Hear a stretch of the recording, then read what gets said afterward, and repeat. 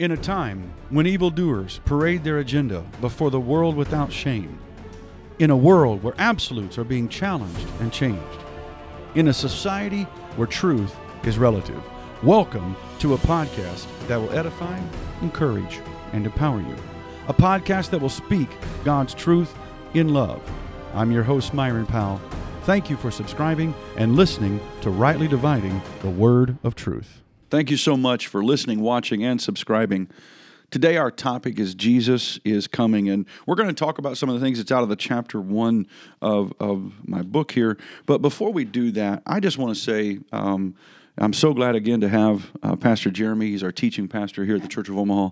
He's with us in the studio today, which happens to be my study. But so happy that he's here. And, you know, I just want to give a little shout out, Jeremy. I often talk behind your back, how much I appreciate you. But I just want to say to our listeners, one of the things that I'm encouraged in and I'm even impressed by is your passion for the Word, to dig in, to make sure that we are doing exactly what this podcast says, rightly dividing the Word of truth. And in our last podcast, we talked about your testimony and mine. And the one thing I appreciate about that is how easy would it be to become arrogant and say, well, I've been post-trib or pre-trib all my life or whatever, I'm not changing. And, right. But yet how foolish would that be? If God is opening a vein or a door to understand deeper in Scripture, the Bible does say the Holy Spirit will lead us and guide us into all truth. I want Him to do that. And so, today we're talking about Jesus is coming. And I just wanted to throw that out there and let our audience know that you're not just another person, but you truly are a man of God who studies the Word. But kind of talk to us as we open up here today about how much that there is in Scripture about His coming.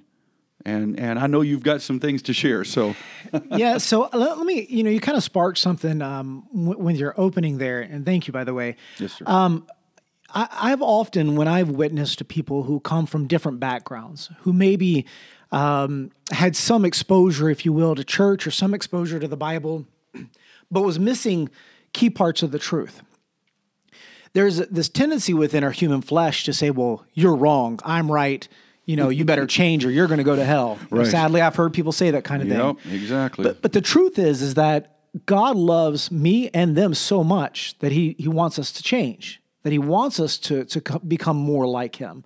And so I always try to tell people that if I present something to you that maybe goes contrary to what you're thinking or what you've learned, instead of immediately taking it as an assault to your character, think, is this God reaching you where you are to change you, to make you more perfect? I think of the story of Priscilla and Aquila, telling the preacher, man, you did a great job preaching, but let us show you the way more excellent, the way more perfect.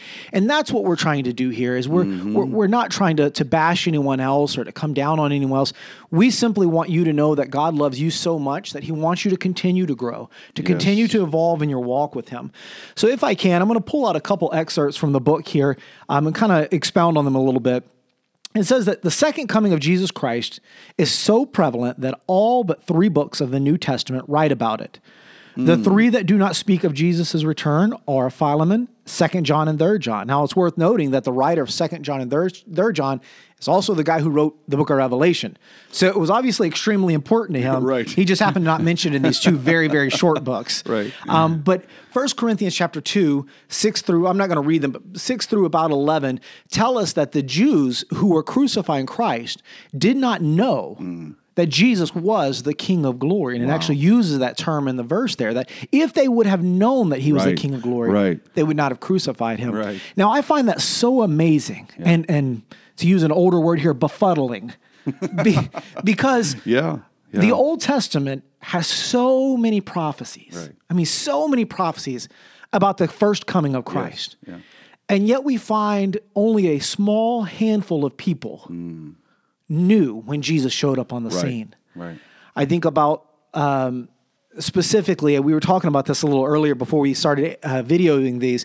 I think about the story of the wise men. Yes. How many ever of them there ended up being 2, 3, 6, it doesn't matter. But the wise men who brought the gifts to Jesus, how they had spent their entire lives researching and looking at these signs, waiting to see the birth of this promised king. Now, we know the story. They came to Herod. Herod wanted to find out who this was because he thought it might have been a threat to him. They go on, they see this baby, and they present these gifts to the baby, and they recognize, wow, this really is a king like no other. And that's really the end of their story that we hear about. They go on a different way so that Herod doesn't hear from them again. Right. But we don't know anything else beyond that about the wise men. Now, in my mind, I like to think that they went back to their home, started studying God's word, started living for God, doing all the things they needed to do. But we don't know that. Maybe they did, maybe they didn't. How sad would it have been if we read that the rest of their story was they spent their whole lives waiting for the king, they saw the king, and then went about their lives never thinking about him again. Wow. So my hope is, as we look through these, let us not just watch for his coming, but let us live for his second coming. Yes. Let us live our lives in such a way that as we read through these prophecies, we are molding our lives to be ready for that second coming. Right.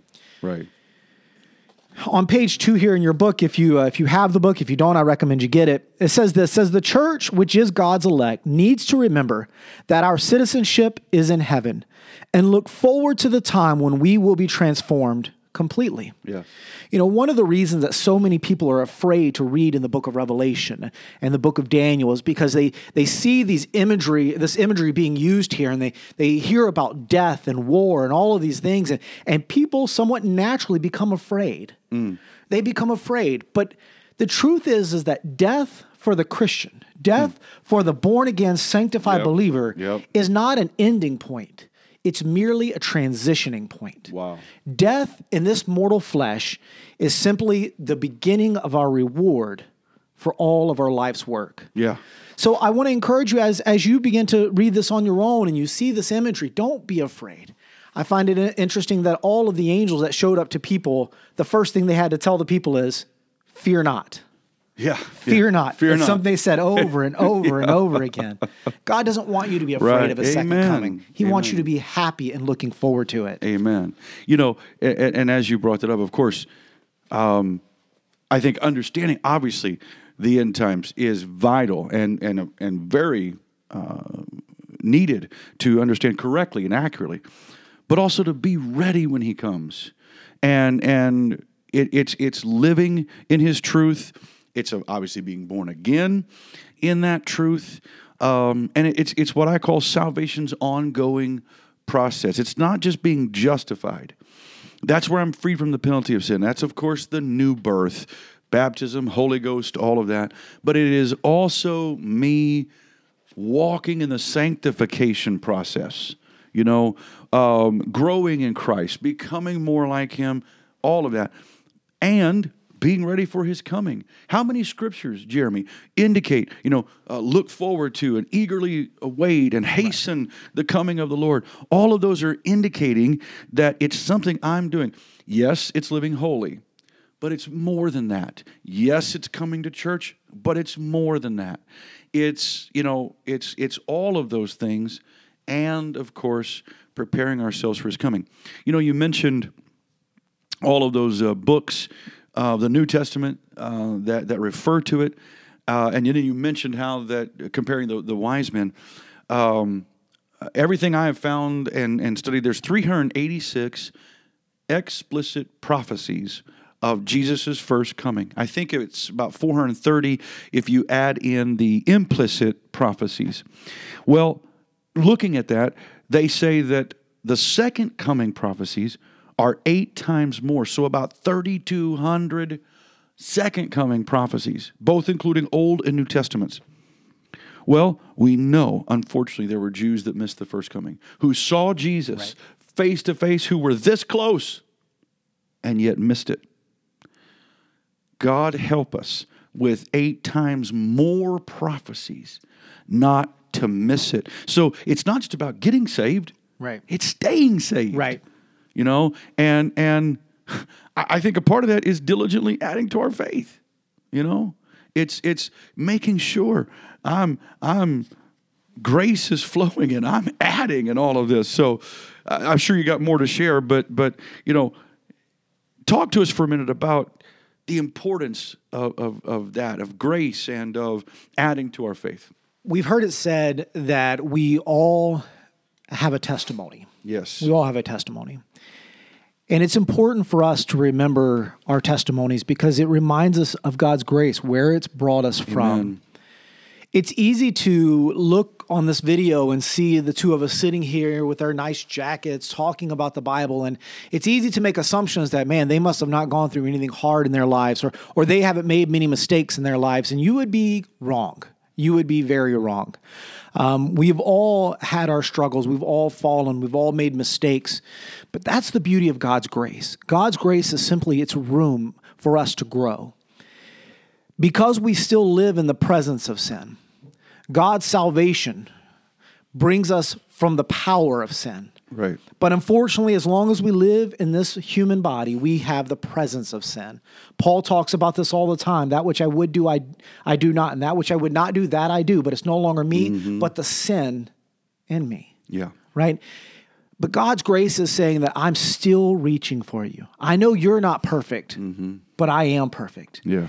And the key is not that we are trying to do this with no mistakes, but that we are trying to be better every day, every time that we get up. The Bible says that a just man falls 7 times. And rises up again. And rises up again. So what makes you just is not that you never fall.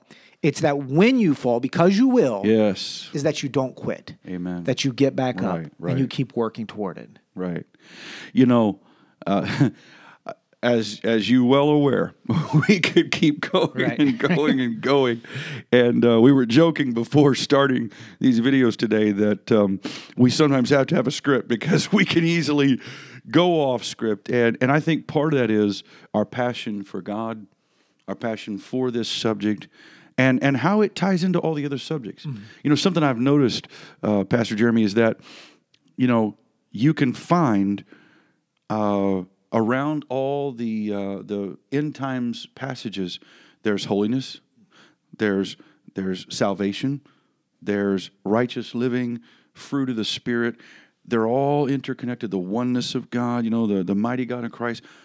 It's not like they're all these separate. No, this is over here. This is over here. This is over here. No, they're all linked inseparably, and I think that's so important. By the way, to all of our listeners, just so you know, you can get the book in paperback or ebook version on Amazon. Just look up my name, Myron Powell, or of course the title. It's also on lulu.com, LULU.com. You can get it there as well. And we'll try to put a link here at the bottom of the video when we post it. But as we wrap this one up and bring it to a close, in our next podcast, we're still going to be talking about the same subject. We're going to kind of veer away from the book for just a little bit. And there's a couple questions that we want to ask and answer in that podcast. And these are the questions. When is the rapture, and does it even matter? And then, of course, the next question, the logical question would be, what is the Great Tribulation? And so we're going to kind of talk about that in our next podcast. It'll be related to the book, but we're going to go off of the script of that for just a minute and answer some of these questions as it relates to this timely subject. In the meantime, you know, encourage you to ask your questions. rightlydividingwot@gmail.com. Again, that's rightlydividingwot@gmail.com. You can email those questions, ask them. We'll get back to you as soon as we can, and let you know any answers. But we certainly are glad that you're watching and listening. And again, Jeremy, thank you for coming on today, and all of our listeners, thank you. Until next time, God bless you in Jesus' name.